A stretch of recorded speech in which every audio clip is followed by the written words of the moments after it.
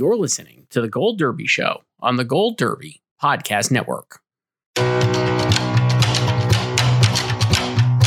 Welcome back to Gold Derby. I'm Christopher Rosen. We're pleased to be joined by Jared Leto, the Oscar-winning actor who plays Paolo Gucci in Ridley Scott's new film, House of Gucci. Jared, congratulations on the performance in the film, and thank you so much for doing it. Thank you so much. Yeah, I appreciate it. Thank you for having me here today.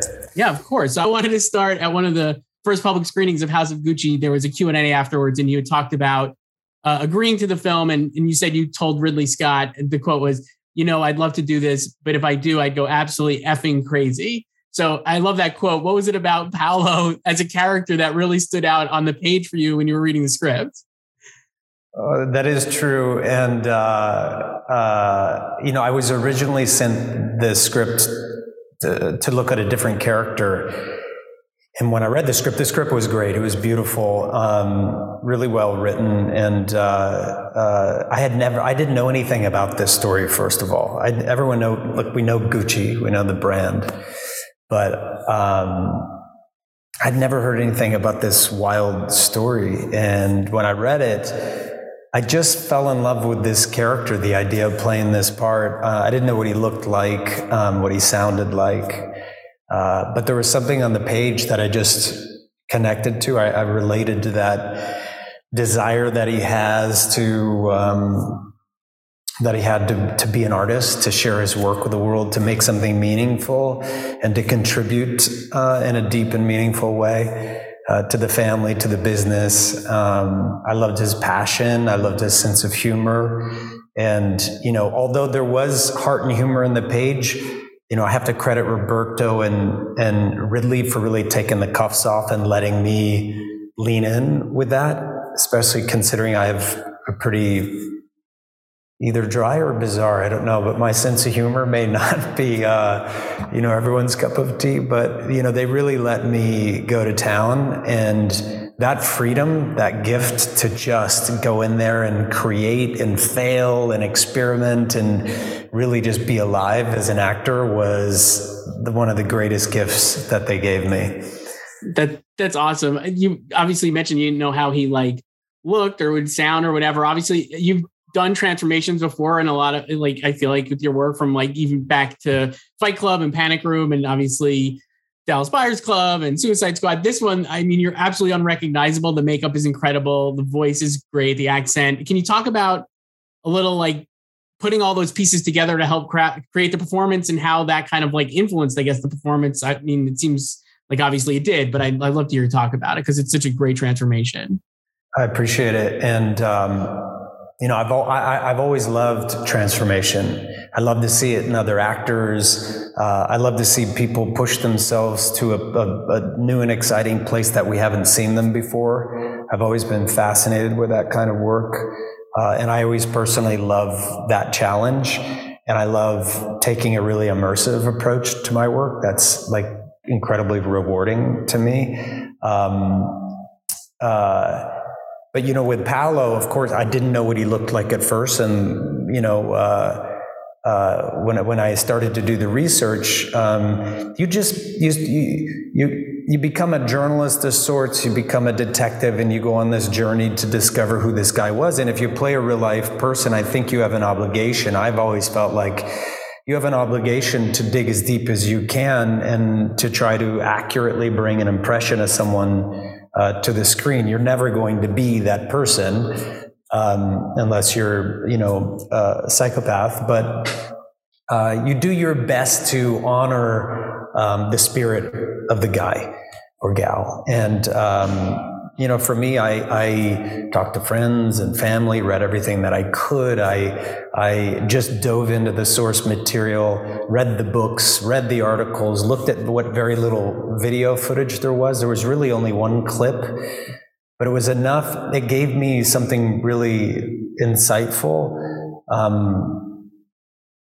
He always had a twinkle in his eye. He was very mischievous. He was very he was very naughty, you could tell, and that playfulness in front of the camera, and it was at a point in his life where there was a lot of conflict with the family. So it was really a key that unlocked the door for me And then for the dialect, I took just fill in the blanks. I took the dialect as well from a friend of mine who's the designer of Gucci, Alessandro Michele, who's a dear friend of mine. So I got to hijack some of his voice. But if you can't tell from watching it, I had the best time ever. And I mean, it just like, Christopher said, it doesn't happen like this often. It was seductive in its joy and in the passion around the project. And I think we all felt that as a group of people. Yeah, I mean, absolutely true. And like, it's a movie that you could just see the enjoyment on the screen. I feel like even when it gets, obviously that's not there's serious moments and stuff, but like everybody just seems like so in the pocket and it's really impressive. Do you credit that with like the ensemble, or is that something that like Ridley brings to the table as like a filmmaker? I love him. Obviously he's like a legend, but I just feel like his work with actors is sometimes not always discussed. And obviously I think this film, the proof is in the pudding, no kidding. But I mean, is that something you'd credit him with, or like, how come you think the alchemy worked so well on this one? Well, that's a very good question. And,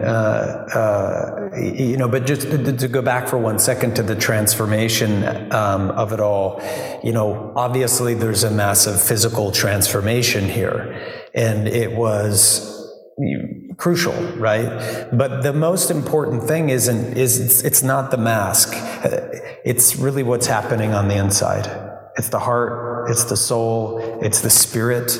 Those are the things that really matter. You can sit in that chair for 6 hours a day like I did, and it can be meaningless unless you've managed to piece together the rest of it.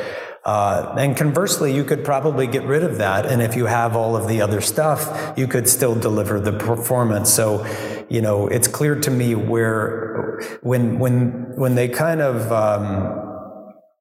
when they merge in this way, there's a synergy that happens that can be really exciting. And, I just feel this crazy, immense gratitude to have this opportunity. And, I don't lose sight for a second how fortunate I am to be offered these kinds of roles, to be given these kinds of challenges. I fought really hard for these opportunities, and I don't take it for granted, Just wanted to say that. But with Ridley, I think what happens with Ridley is, it all comes from the top, and everyone reveres Ridley. There's so much respect, and you feel it on the set. Like, there are no movie stars on a Ridley Scott set. There's Ridley, and then there's the rest of us, and that's a great denominator, that's like, it really kind of, puts everybody in a beautiful place of like, we're here to serve Ridley and the story. And I think everyone just felt this excitement that we had a chance to get in the ring with each other, with Ridley at the helm, and to see what we were made of. But it's funny about Ridley and actors. That was an interesting thing that you said, because, people talk about Ridley as a visual storyteller, as a shooter, as a guy who's, made some of the most amazing films of all time, but also the most amazing commercials. And he's really he's a visualist, right? But even if you go back to Alien, whatever he set up, like if you watch that Alien, that first one, the way that the actors are overlapping, the way that they're living in that space. And I've always was struck, even from a very young age, how alive and how real it felt for those people. And that was markedly different than other science fiction stories that you were seeing at the screen at that time. So, and if you go through Gladiator, I mean, what a performance, right?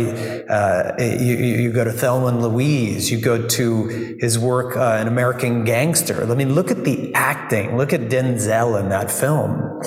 It's perfect, right? So, he seems to, there's some spirit of what he does and how he sets up his environment that allows actors to really thrive. And he loves actors. He loves it. And I've been wanting to work with him forever, so I was psyched. I mean, look at Blade Runner. Look at Blade Runner. Look what he did with, on that rooftop with Rutger Hauer. He allowed that to happen. And I believe that was all kind of, it was not scripted, that section right there. I think Rutger came in, and I don't know if you've read about that, but he creates that space for us to dream a little bit bigger. Yeah, it's incredible. And I think what you said about Alien, back to that, it's such a very astute point. I think that the realness of their relationships, not to make this about Alien, but the realness of the relationships makes it so much scarier, and it really works. That's what I think really works. Because you see yourself there. You're like, oh, this is a real place, so this could really happen. And look at that performance of Sigourney Weaver over the years. Yep. It is a force to be reckoned with. One of the best, I mean, she's just a killer in those movies. So good. You mentioned before your sense of humor. I love you get a ton of laughs in this movie. In my screening, very much a lot of laughs. And I anecdotally, from what I've seen on social media and early responses, it's a very funny performance, and you're very funny in it. But I think what I love about this performance that you do here is I think Paolo is also ultimately so tragic, and you said, he just wants to be he wants to be a success, and he has all these artistic ideas, and it's kind of he keeps getting stonewalled, and the family doesn't necessarily respect him. And I think the pathos you bring to the comedy is so impressive, and really makes the performance even stronger than it would be if it was just so funny. Can you talk? I mean, maybe again, that's ineffable or whatever, but can you talk a little about bringing that to the performance and kind of bringing that out and not overdoing it, but also getting that kind of response from audiences, I guess? Well, I appreciate it. And I think it's because I felt deeply for the character.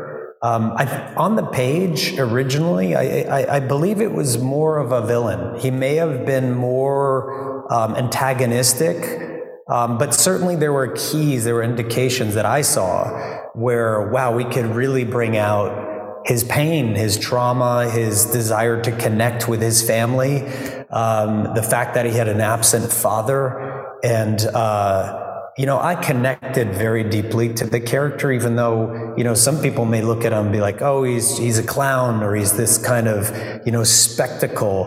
But, I just understood that it came from a place of real pain and a desire to be something, to be someone. And, I relate to that every day of my life. And I know a lot of people out there relate to that. We want to do something special with our lives. We want to do something meaningful. And, I have to say, this is one of the greatest experiences I've ever had in a film, period. It was a beautiful, beautiful, unforgettable journey. Ridley came up to me after the first take, and my first scene was with Jeremy Irons, and me pissing on the spoiler alert, me pissing on the scarf was improv. That was a decision that happened that day, Ridley's such a master. He'll come in and tear a scene up that you've been working on without even. You're like, wait, can we just? But there were so many things that he was just changing. Well, what about this and what about that? We can come over here and do this thing with the drawing, and it's really a beautiful thing to watch. And then you come in with your ideas, and you're just it's creatively really alive. I mean, really an actor's director, I have to say. Some people think they are, and I don't even think Ridley maybe even thinks about it. He just has his connection and his understanding of how his dream of how things could go. But on that day, I did my scene, and of course I had 100,000 ad libs and improvisations, and Paolo was just nuts. I had tons of jokes I would bring in, and but he came up to me after the first take and he grabbed a hold of me, and he said, "My boy, you're flying." It was so sweet. It was so sweet to hear that. That was his only comment, and he walked away. And that was if Ridley can believe in what you're doing, because you got to remember, this certainly could have been the worst thing that I've ever done in my life. Absolutely. And I said that it may be the worst thing. Could be the best, but it could be the worst. So to have that vote of confidence from him, to have Jeremy Irons, he recently told me he went through that whole scene and he didn't know it was me. I haven't talked about that yet, but he was like, yeah, he had no idea that he was in the scene with me, which is great. I mean, next time, I'm going to send you or someone else to the set, and you can say it's me, full Andy Warhol performance, and then I can just send you like notes. Say, maybe try this. That'd be amazing. It's funny because Al Pacino, I think in that same Q&A I was talking about earlier, also said he didn't recognize you. He was like, oh, who is this? You were calling him Papa, I believe he recalled, and like he didn't recognize you either. That's got to be really gratifying too for your performance. Like you're so in the pocket of the performance that you're like not fooling, but like these legitimate like legends of screen are like in awe of it. I don't know. I think it's really cool. Personally, let me tell you something, and I know you probably feel the same way because we both love movies. And Al Pacino for me is like he's a god among men, and he really taught me what acting could be, from Panic in Needle Park to Dog Day Afternoon, The Godfather, this and that and the other. And, he's just a force of nature. And the fact that I get to play his son is incredible. And he's been telling this story. I don't know, it's amazing that he's even telling it. Every time he tells the story, I'm kind of like, punching myself in the side of the face saying, just hear this now, and just be there. Lady Gaga did that to me last night as he was telling the story. He said, really take it. She said, whispered me, take it in. It's a really beautiful thing to hear Al Pacino, sing your praises and to validate you. And, we don't go around seeking validation, but it's nice when it happens from someone that you really respect and adore. And it comes from a place of a pure place. Like he has no reason, there's no strategy around it for him. He's just talking what he wants to talk about, Yeah. It's a beautiful thing. It's absolutely incredible. And I know we have to wrap up here, but it's a great performance. And, I'm not surprised to hear that kind of, obviously see that kind of response. Jared Leto plays Paolo Gucci in House of Gucci in theaters now. Thank you so much, Jared. See you. Happy holidays, brother. Thank you. Thank you.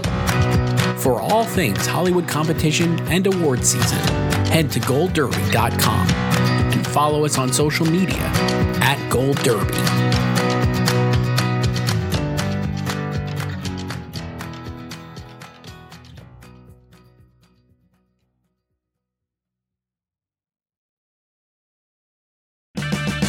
Purchase new wiper blades from O'Reilly Auto Parts today and we'll install them for free. See better and drive safer with O'Reilly Auto Parts. Oh, oh,